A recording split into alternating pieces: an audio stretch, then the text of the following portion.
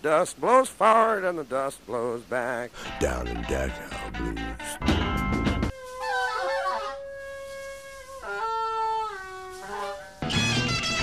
All the parts you grow.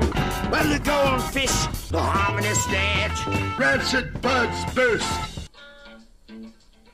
well, baby's gonna live. The way you were dancing, I knew you'd never come back. Hello and welcome to Track by Track presents Trout Mask Replica. My name is Joel Buck, guest hosting for Darren Husted, as we go track by track through Captain Beefheart and his Magic Band's legendary 1969 double album, Trout Mask Replica. Today we are discussing Ella Guru, which is track 4 on side 1 of Trout Mask Replica. It was recorded at Whitney Studios in Glendale, California, March of 1969. Personnel is Bill Harkleroad, a.k.a. Zoothorn Rollo on guitar, Jeff Cotton, a.k.a. Antenna Jimmy Siemens on guitar and briefly on vocals, Mark Boston, a.k.a. Rocket Morton on bass, John French, a.k.a. Drumbo on drums, Don Van Vliet, a.k.a. Captain Beefheart on vocals, and Victor Hayden, a.k.a. The Mascara Snake, briefly appearing on vocals. Length of the track is 2 minutes and 26 seconds. It was produced by Frank Zappa. My guest today is a musician, a composer, and instructor of music, and most saliently for this podcast, a member since I believe 2009. It says on your CV of the Magic Band, playing the music of Captain Beefheart with John French and others. Eric Clerks, welcome to the show. Thank you very much, Joel. It's great to be here. That's right. I've been a member of the Magic Band since 2009. And I'm pronouncing your last name correctly. Yes, it's Clerks. Yep, like the movie, but with a K. Got it. So, I guess first question is, how'd you get mixed up with the Magic Band guys? So I was doing my master's degree at the California Institute of the Arts from 2007 to 2009, and John French, Drumbo, who we all know is the legendary drummer for the Magic Band, kind of in the classic formation that most of us are aware of. He got in touch with a guitar teacher there named Miroslav Tadic, who is a fantastic session musician, and he was working with Grandmothers of Invention with Don Preston and Bunk Gardner, and Don was looking for a guitarist for a project that he was doing for his solo record. Miroslav referred John to a mutual friend of ours, a really great guitarist in New York named Scott Collins.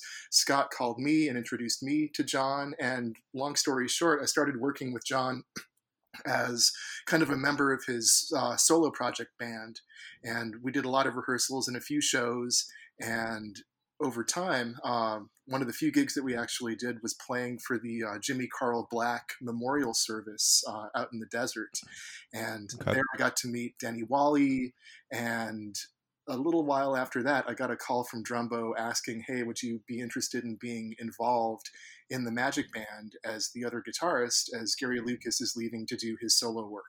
And of course I said yes. Yeah, you don't turn that down. No, absolutely not. So you've been working with him since, it seems weird to say that 2009 was 11 years ago, but right.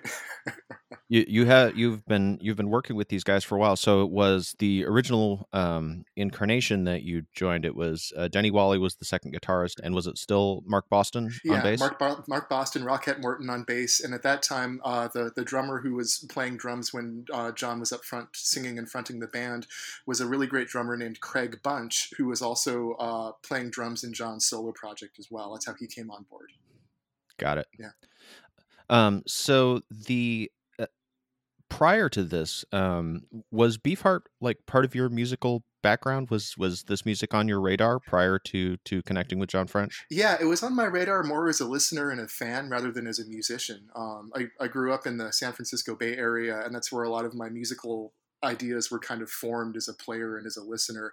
And I got into Trout Mask and Lick My Decals Off Baby, kind of those seminal records around the same time that I was listening to like John Coltrane and Ornette Coleman, which put me at like maybe 15 or 16 years old. So all that stuff made a lot of sense to me kind of early on, but it was always as a listener and as a fan rather than a guy trying to like cop the licks or whatever. Sure. Yeah. So you must be pretty open to, I mean, if you're listening to Coltrane and Ornette Coleman at, I think you said 15, and moving into Trout Mask, you must have been pretty open to new ideas and dissonance and unexpected textures in music. was that something that came naturally to you? Like, have you always gravitated toward things that could go a little out, or was that something that grew over time? Um, I grew up listening to a lot of blues. Like my parents, I love this. I love telling this story. If you'll just indulge me for a moment, my mom and dad, Absolutely. one of their first dates when they were dating way back when, before I came along, was to go see John Lee Hooker at UCLA. So that tells you what kind of music I was growing up with in the house, and that kind of stuff. Very just beautiful deep blues. And as I got older, I started getting into jazz, and my friends were telling me, "Oh, you need to listen to some Coltrane and some Miles Davis." So I went to the library, and the first Coltrane record I ever listened to was Ascension, and the first Miles record I ever Wow. listened to was Dark Magus live at Carnegie Hall, right? Because I didn't know any better. I didn't know about Kind of Blue. I didn't know about Giant Steps or my favorite things. I just heard this and I go, "Oh my God, this is the sound of freedom. This is so beautiful," and it just, on a very visceral level, it just felt really, really good. So when I heard Beefheart's music, I was like, "Oh my God, it's the blues. It's this beautiful, deep, swampy blues, plus all of this amazing kind of technical guitar playing, plus these amazing rhythms, plus this like freedom, over top of it with the horns and the arrangements that are just a little off kilter and just beautiful." So it felt fantastic. And so I think my early listening habits and my early development as a listener and as a musician kind of primed me for that experience of really experiencing Beefheart and understanding how the music worked in a way that wasn't just breaking it down from a purely technical standpoint, but really figuring out, like, really feeling it. I gotta say, whichever one of your parents selected going to see John Lee Hooker on a date, good call. Right. That's a hell of a date. Right. Yeah, thanks, Dad. Yeah, that's great, having that kind of background Yeah. to base yourself in as you move up. And man, starting with Ascension for Coltrane, that is really diving in at the deep end Absolutely. and learning how to swim. So yeah, the music of Trout Mask, it does have that, there's this freedom, but then it's this crystallized freedom, like the wildness of the discordance and the unusual structures, but obviously taken to a point of repeatability of this music being then very highly structured Mhm. after the initial creation point. Mhm. Ella Guru is, I think, an interesting, particularly interesting track because it almost hews to a verse chorus structure, Mhm. like more so than a lot of the other tracks on the album. Like there's kind of a first verse, and then you get to the Ella Guru repeat, which is kind of the chorus, and then it kind of goes into like a musical, almost a guitar solo Yeah. part on the left channel, which is, I think, yeah, that's Bill Harkle on the left, I think. Mhm. And then back into the chorus. So it's verse, chorus, musical interlude, chorus, which is closer to a traditional structure than a lot of the other tracks Yeah. on this album. Absolutely. And you said this was a live staple when you joined the Magic Band, that you guys would play this one frequently. Yeah, exactly. And we did it instrumentally. There are some instrumental outtakes from Trout Mask that are available on a lot of versions, deluxe editions and things like that. So it's possible to hear the studio recording, sans vocals, which is really neat. So Drumbo would come back and play drums on it, and we would usually do Ella Guru. What did we go into? Oh my goodness, it'll come back to me anyway. But we would do it as kind of a medley with another instrumental Trout Mask tune, and it was great because we'd come into those choruses and the audiences would sing along. They'd be at the top of their lungs going, Sure. Ella Guru, Ella Guru, and it was such a wonderful experience. And I think in terms of the resonance, I really agree with you in terms of the clarity of the song form, and I felt like it was a really nice palate cleanser in between some of the more kind of densely packed, less not less structured, but less you know what I mean. Less, the wilder tracks. Yeah, the wilder tracks where there's a little bit the form and the structure are a little bit more varied. It's not quite as song formy as Ella Guru is, like you said. Yeah, I recently played Trout Mask Replica for a friend who had never heard it before.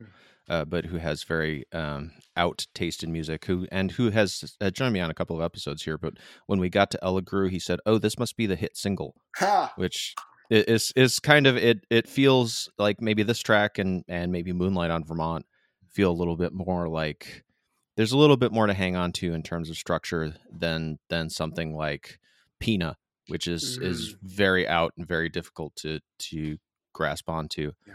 So when you were playing this with the Magic Band, did you? I'm presuming that you and the other guitarist, Denny Wally, to start with, and then I believe since then Wally has moved on, and there have been other guitarists filling that position. Mm-hmm. I'm presuming that you guys didn't like swap parts; that you would play the same role every night. Did you take Harkleroad or Cotton's guitar part? Generally, I'd be playing Harkleroad's part. I would generally take Bill's stuff, and that was a combination. When I was first joining the band, a lot of that had to do with Gary Lucas originally kind of covering Bill's parts for the most part. So I would just kind of slot in and play whatever Gary had been playing, and I'd say about 90% of the time that was Bill. And moving forward from there, I got so comfortable. I spent so much time absorbing and kind of analyzing Bill's playing style out of necessity, really, for the gig. That it was very easy, so that when we would bring in music that was new to us in performance, at least something like Ella Guru, it was really natural for me to say, "Oh yeah, I'll take Bill's part." And Denny goes, "Great, man." Yeah, that worked out. Yeah. So as I noodle around a little bit on guitar and bass, I'm certainly not ever going to say that I'm a player, but just as a warning to the listener, I got some guitar nerd questions I really want to ask Mr. Clerks. So if you're not a guitar nerd, you might want to ride that skip button. I know that on the recording of Trout Mask Replica, and I believe with the other incarnations of the Magic Band, he would have them play with metal finger picks. Was this something that you had to? Was that something that you had done before, and was that a style that you adopted in the Magic Band? Yes, it was, and that was such a huge part of the Magic Band guitar sound, was not only playing guitar with flat pick and metal finger picks, but even Mark Boston, Rockette Morton, played bass the same way, using a flat pick and metal finger picks. And for those of you who are still listening who are not guitarists, or who maybe are, the term we use for that is called hybrid picking, where we're using a combination of pick and fingers, adding the metal finger picks, which are commonly seen used by banjo players and slide guitar players, pedal steel players. What it does is it balances out the timbre of the notes and allows everything to have a fairly bright and uniform attack, even when you're playing multiple strings at the same time, different ways. It gives a very different sound than just strumming as you would with a flat pick or strumming or picking with fingers. Yeah, metal on metal can sound very... I mean, harsh isn't exactly the right word, but it really does seem to accentuate the upper mids and the treble in a guitar sound. I know Steve Albini swears by metal picks. Oh, totally. Yeah, I love Steve. Yeah. And so what kind of... were you sticking with the... It seemed like standard issue for Magic Band guitarists was either a Stratocaster or a Telecaster. Based on the other incarnations of the band I've seen, that was usually their go-to. Were you sticking with Fenders, or did you bring in other instruments, other types? I say the majority of it was Fender. The tours where we were playing Ella Guru in particular, I was actually playing a Fender Jaguar strung up with a set of 12s because of the short scale. And I loved that guitar because it gave me a lot of the cut and clarity of the Fender sound, the single coil pickups, that brightness, and that kind of bell sound that's very associated with that Magic Band thing. A lot of the high upper partials just ringing out. There were a few tours where I also brought a Les Paul Jr. with a P90 pickup because of Elliot Ingber, Winged Eel Fingerling. He played a junior on quite a bit of the live stuff, and I thought that was a fun thing to kind of tap into as well. Did you take the? Did you guys play Alice in Blunderland as part of any of the sets, just out of curiosity? Absolutely. That was that was a feature. That was my big guitar solo every night. That was when I got to be a psychedelic warrior and kind of channel Elliot's solo. And I was really encouraged by the other guys in the band to branch out a little bit and bring a little bit of myself to it, which was a really wonderful thing and a wonderful opportunity that they allowed me to, to kind of be a freak for about 2.5 minutes, and get away from the written stuff. Oh yeah, that's great. That's one of the few for listeners who are not familiar with Beefheart's later material. Alice in Blunderland is on the Spotlight Kid, and it features, as far as I know, the only extended guitar solo in Beefheart's catalog. Yeah. That it's a long kind of a showcase for Ingber's guitar playing. So that's very cool that you were given the. I'm sure it wasn't a lot of other opportunities to stretch out and improvise within the structure of the Magic Band. That's pretty highly structured music by and large. Oh, exactly. And interesting thing. I don't know if you've read John French's book Through the Eyes of Magic, but yeah, there's a section where he's talking about Elliot playing Alice in Blunderland and then going out on tour, and Elliot would generally play his solo from the record note for note, which was something that that John in particular, he always wished that Elliot would stretch it out a little bit more and push a little bit. But Elliot was very into playing that solo because it is a fantastic solo. It's so beautiful. So I think it was a little bit refreshing for, Drumbo and Rockhat and Feelers to have this kid in the band who was, pushing a little bit and doing something a little bit different than what they were used to hearing. And did you guys take any of the more structured, like guitar-based instrumental pieces, like Peon or Flavor Bud Living or anything like that? Mm-hmm. Oh yeah, absolutely. Yeah, we did. We did each of those at one time or another, and generally for each tour, we'd kind of decide on one kind of structured solo piece, whether it was Flavor Bud or Peon or One Red Rose That I Mean, and kind of make that a little moment in the show. So it just depended on the year that you happened to see us. That would dictate the tune that we played. Evening Bell was another one. That was a great one. Evening Bell sounds fiendishly complicated to play. Oh yeah, they're all yeah, and they're all almost like classical guitar pieces. Really, the level of technicality, the level of virtuosity required to really play those things cleanly, and with the finger picks and on an electric guitar, all of these things put together, it's an incredible challenge and a wonderful opportunity, I think, to develop one's musicianship, exploring those pieces. So I know that the experience of the Magic Band members who worked with Van Vliet, particularly the Trout Mask Band, those were some rough times for those guys. He was not an easy man to work with. And he made the experience. I believe Mark Boston, who it seems like a very taciturn gentleman, said something along the lines of he made it a lot harder than he needed to, which I think is as probably as harsh as he ever gets. Yeah, exactly. About anyone in working with these guys. Do you feel that it seems to me that in playing this music and in touring with it, it must be an opportunity for them to kind of come to peace and a certain amount of pride of this part of their legacy, that they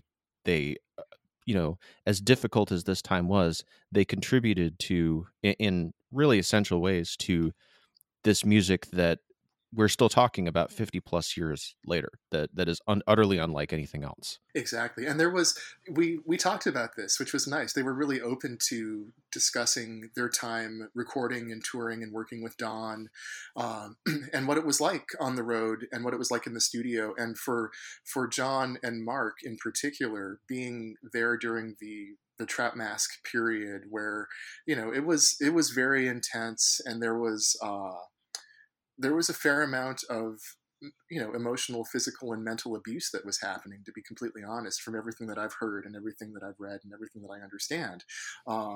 And for these guys to be able to go out and perform this music that they spent a lot of time and energy and exacted a pretty heavy emotional and financial toll on them.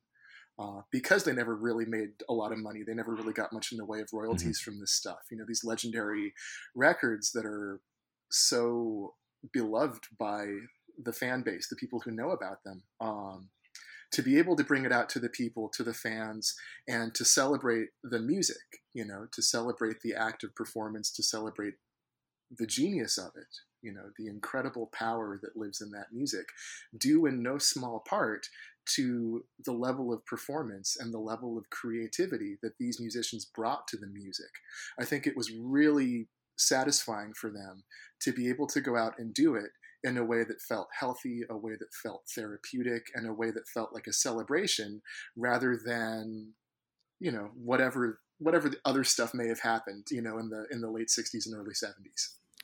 I know that French worked in several different incarnations of the Magic Band with Van Vliet, that he came back on multiple occasions and worked with him, probably his closest musical collaborator in most senses. So I would think for him that it would have a particular resonance of having worked so closely with this man who was so difficult, and yet now being able to just go out and joyously celebrate what they created together, and for French to perhaps finally get some of the due coming to him for how much he contributed to putting this music together. I mean, I've talked on other episodes of this show, I've said this album does not exist without John French, because it's the amount of work that he put into transcribing the music, showing it to the other members of the band, knitting things together in a way that Van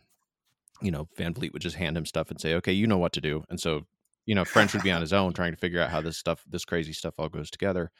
And that he certainly deserves credit as an arranger, if not co-composer on a tremendous amount of Trout Mask in particular.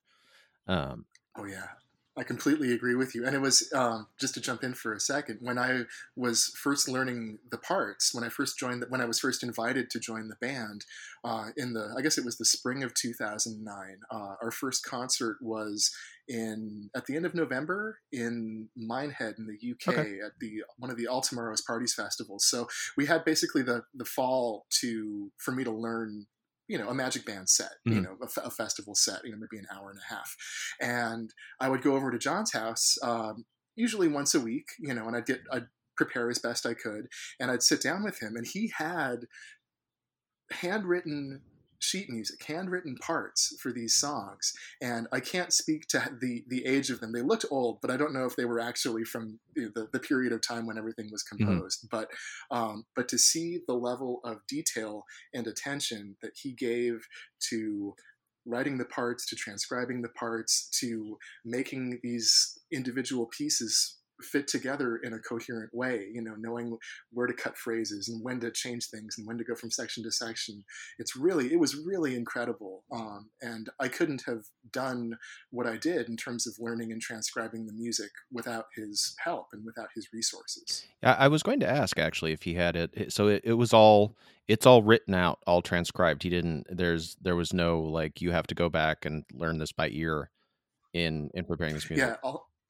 Yeah. All of the Trout Mask stuff and most of the DeCal stuff, and the things where he was kind of acting as kind of co-musical director with Bill, or during the Trout Mask stuff as transcriber and archivist and arranger. That stuff is all written out, and anything that he didn't have the sheet music for, he has such a keen memory. I would sit down and play something for him, and he'd make a few corrections, and I would play it again. You go, "That's it, man. That's how Bill played it." It was just really, man. I would just light up. I'd be 10 feet tall and made of solid gold. Man, we'd say stuff like that. that is truly the highest praise, and you impersonate his voice very well, I have to say. He and Don. 11 years on the road with him. Yeah, you pick it up. I imagine he and Van Vliet have similar timbres to their voices. I don't know if that's just from coming from the same part of the world, or if it was the influence of being around each other so long. But French has that same kind of baritone growl. That possibly not as deep as Van Vliet's, but similarly toned, and handled the vocals very admirably, I have to say, on the material that he would sing in the reconstituted Magic Band. Yeah, and there's such a I mean, Don had such a singular voice, as a vocalist, and the way that he was able to use, that it's that technique that Howlin' Wolf used to such great effect of being able to put this growl, to put this distortion really, really deep down. It almost gives it like a bass undertone underneath the notes that he's singing, and Don was a master of that. And John as well, being someone who was doing a lot of singing prior to joining the Magic Band, and who was very active as a vocalist in his own right, playing with different groups kind of in that in-between period in the 80s and early 90s. Really developing his voice and really developing his sound, and then letting it kind of commingle with the aesthetic and the resources that Don was using to channel kind of the Beefheart voice, to use those big air quotes. It was really, I thought it was incredible the way that he could transform, all these different vocal timbres. And I think that the fact that John was able to step up and give such a deep and heartfelt and resonant vocal performance that really got to the spirit, I think, of what Don was bringing to the music vocally. I thought that was really amazing. Yeah, that was the one and only time I saw the Reformed Magic Band, which I'm afraid to say was prior to your involvement. It was the All Tomorrow's parties in Long Beach in the Queen Mary, yeah. Yeah, man. When Gary Lucas was still in the band, that was the one time I got to see them, and I was very impressed by how well he handled the vocals, as well as having to, obviously having someone else on the kit while he was singing, because I can't even begin to imagine. You'd have to have like two brains to be able to sing that and play at the same time. Right. Exactly. Yeah. Was there a song that? What was your favorite song to play with the Magic Band, and were there any that you dreaded just because they were a bear to play? Oh, sure. So my favorite song to play, and this is, we did an interview for a live DVD at, where was it? It was a live DVD in the UK at Lincoln, which was not the Under the Bridge, but a secondary live DVD. And they asked me the same question, and I stand by my answer that I gave in the interview, which was Ode to Alex. Okay. I love the energy in the song. I love that. I mean, it's a very songy song, kind of like Ella Guru, same kind of thing. There's a very definite song structure, the song form to it. And it's got a real wonderful kind of rock and roll energy. And yet it still has these kind of hallmarks of Magic Band music, of Beefheart music, where you have these kind of cyclical patterns that come around that are not, even though they sound very very grounded and very easy to kind of tap your feet to, we're all playing in different time signatures for almost the entire song. Wow. And the way that these things cycle around, even though it's very tonal, it's very bluesy, it's very rock and roll, it's still got those hallmarks in it. And then, of course, you've got the Denny Wally guitar solo, which I think is one of the most amazing slide solos ever recorded. And to sit there on the stage and just play, I would literally sit down on the stage when he was playing his solo. I'd drape my feet over the lip of the stage, sit down, and just playing rhythm guitar. But I'd be watching Denny fucking Wally the whole time. I'm sorry if I can't swear, but it's Denny fucking Wally, and he's just ripping up this solo every single night and just giving it to it. And just the feeling of joy on the bandstand, the feeling of joy in the audience, whenever we would play that song was really, really palpable. And so for me as a performer, moments like that, I just love, I live for that kind of stuff. And so that's why it's my favorite. It was my favorite song to play live with those guys. That is a really, really great tune. And as you say, it's a pretty rip snorting blues rocker. But it does have those off kilter elements. What I've always that was one song. I think Shiny Beast was the first. Yeah, Shiny Beast was the first Beefheart album I ever heard, and I connected with that track right away.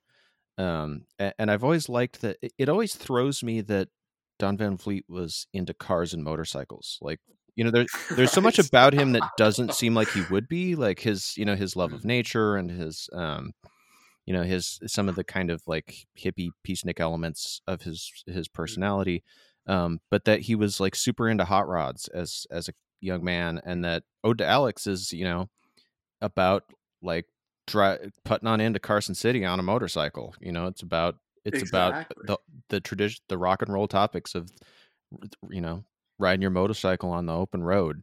Totally, yeah, and it's it's funny because I'd have these conversations with John and with Denny and with Mark, and they were all like motorheads back in the day, and I think a lot of that maybe had to do with them growing up in the Antelope Valley, and there was such a car culture and a hot rod culture and a pride in being able to work on your own car and subbing out engine parts and doing rebuilds and just like being in that, and I think you're absolutely right. I think it's a little bit it's interesting that Don was so into that world on some level at least, and I think it was very much a cultural thing of that time and of that place.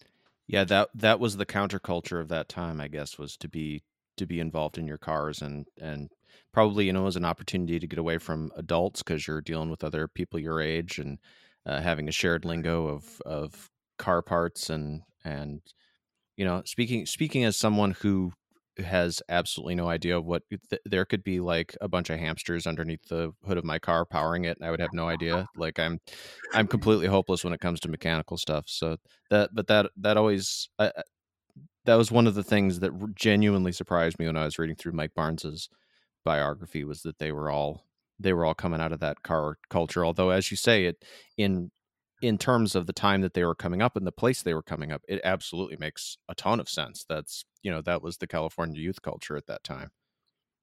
Exactly. And the Antelope Valley was a pretty remote and isolated place. And so there was a lot of that kind of DIY. It was DIY before it was DIY, and it was just a matter of like, you can't just go down to the local big box store and pick up what you need. Like, you have to figure out a way to fix whatever is broken or to improve whatever you're trying to improve. And, you just go in there and do it. John built his home studio from scratch, mostly himself. And you go in there and it's what I call high desert engineering, where everything works great. You look at it and you go, how is this thing not falling apart? But it works, and it's beautiful, and it sounds amazing, and it's a wonderful space. And, it is what it is. It's super cool. That's an incredibly valuable skill set to have. I mean, yeah, that you couldn't order stuff from Amazon at that time. If it busted, you had to figure out how to fix it. And exactly. I have an enormous amount of envy toward people who are skilled at that kind of thing. I'm completely hopeless when it comes to I'm really good at breaking things. Like I can accidentally break stuff better than darn near anybody, but that's not a real great talent to have. So in terms of the music that you make outside of the Magic Band, has playing so much of Beefheart's material, has it rubbed off on you in any way? Do you feel an influence in the music that you write and work on outside of the Magic Band?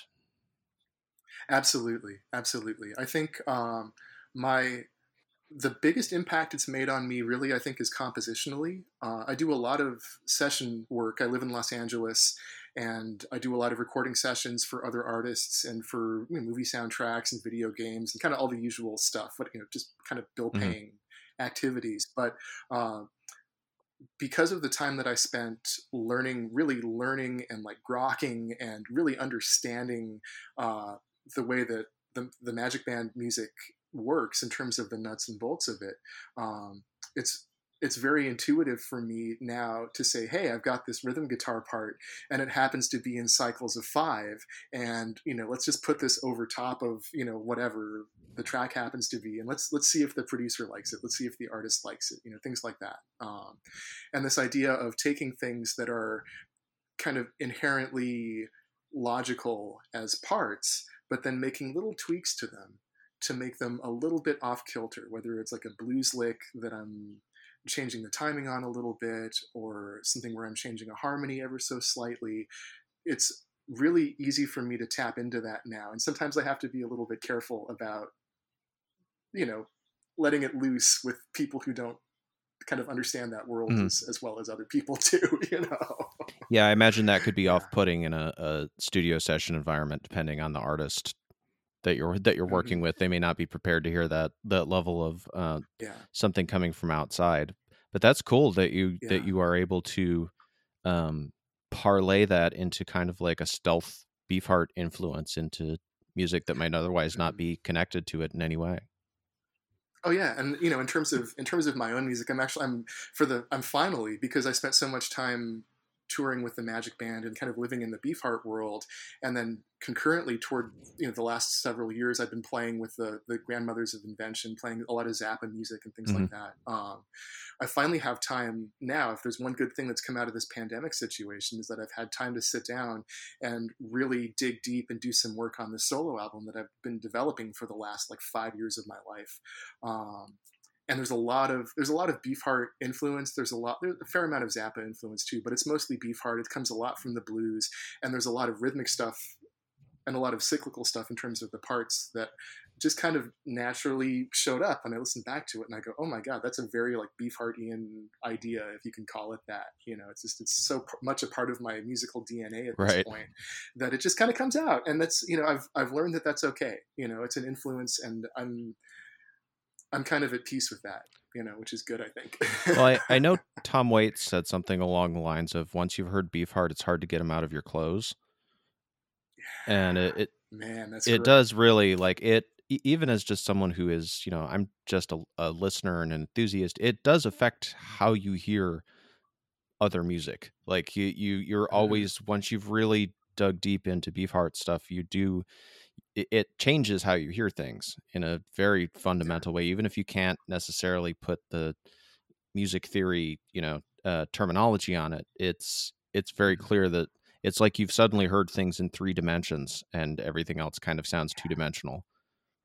Exactly. By comparison. That's a great way to describe it. Yeah. So on this solo album that you're working on, do you have a release date set for that? I'm looking to do it, probably it's going to be at the end of November, I think. We're still recording and mixing and doing all that kind of stuff right now, so it's going to come fast when it's ready. But the name of the project is La Sirène, which is something I picked up when I was living in New Orleans, and it's real bluesy. It's got a strong rock and roll element, but there's also a lot of avant-garde stuff sprinkled into, which is fun. And are you working with a consistent set of fellow players on that? Is it a band, or is it simply your compositions and other people as they're available? Right now, it's because of the pandemic situation.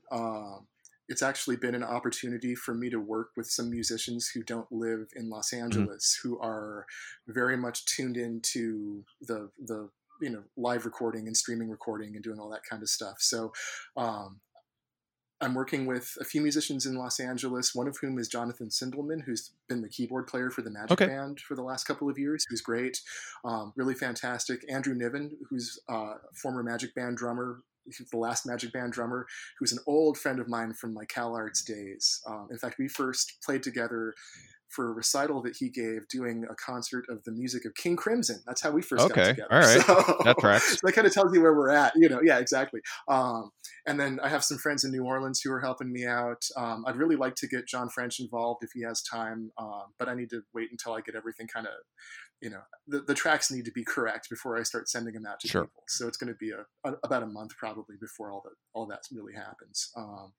And then I'd love to get Denny on it, get some of the Magic Band guys to play, because, they're part of the family. I think it'd be great to have them on board. And in terms of touring, whenever we can do that, knock on wood, we'll see who's available and take it on the road to the people, hopefully. Well, I very much look forward to hearing that music once you've got it available. And the last thing that I wanted to ask you about doesn't really, well, actually, there's 2 things. They don't really have anything to do with Beefheart, though. The first one was, I noticed on your CV that at one time you worked with Charlie Haden, and I just wondered if you would talk about that a little bit, because Haden is someone else that I have an immense amount of admiration for. I would love to talk about Charlie.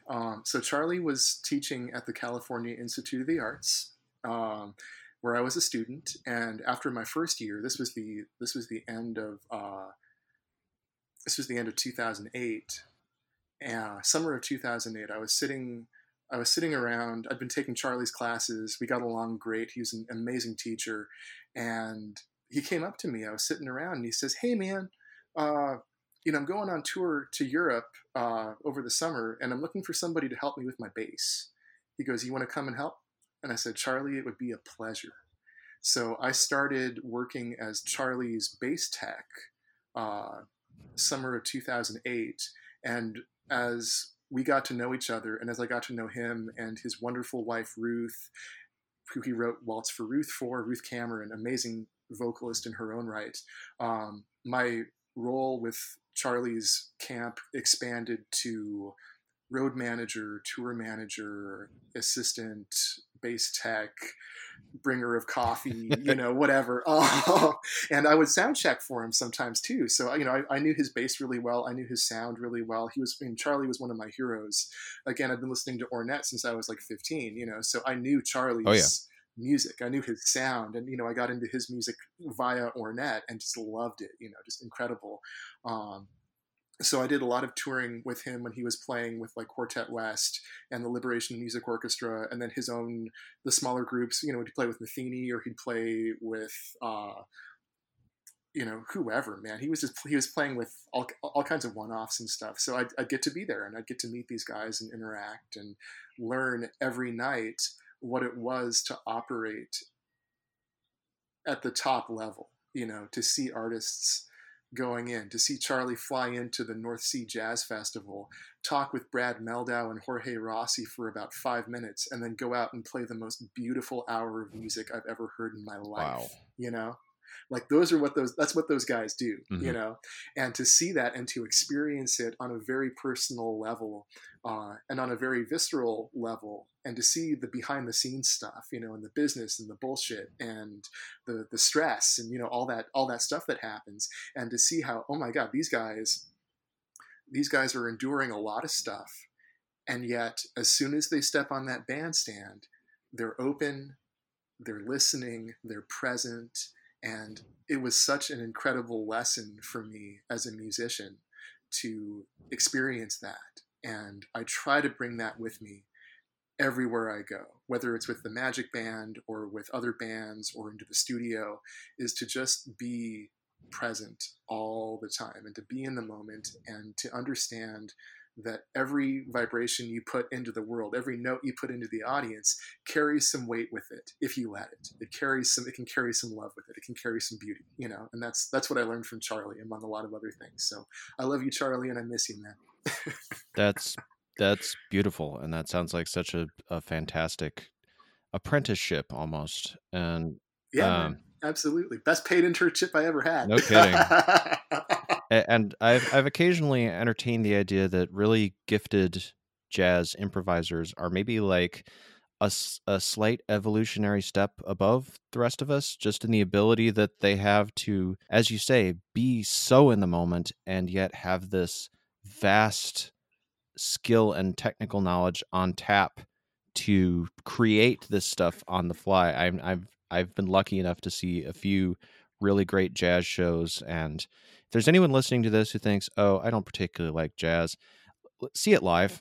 Go see a really great jazz band. Well, obviously you can't see anything live now, but when things open up again, go see an actual jazz group perform and improvise around each other. It is one of the most remarkable musical experiences you will ever have, watching a group of gifted musicians creating something on the fly together. Exactly. So that is pretty much going to wrap it up for Ella Guru.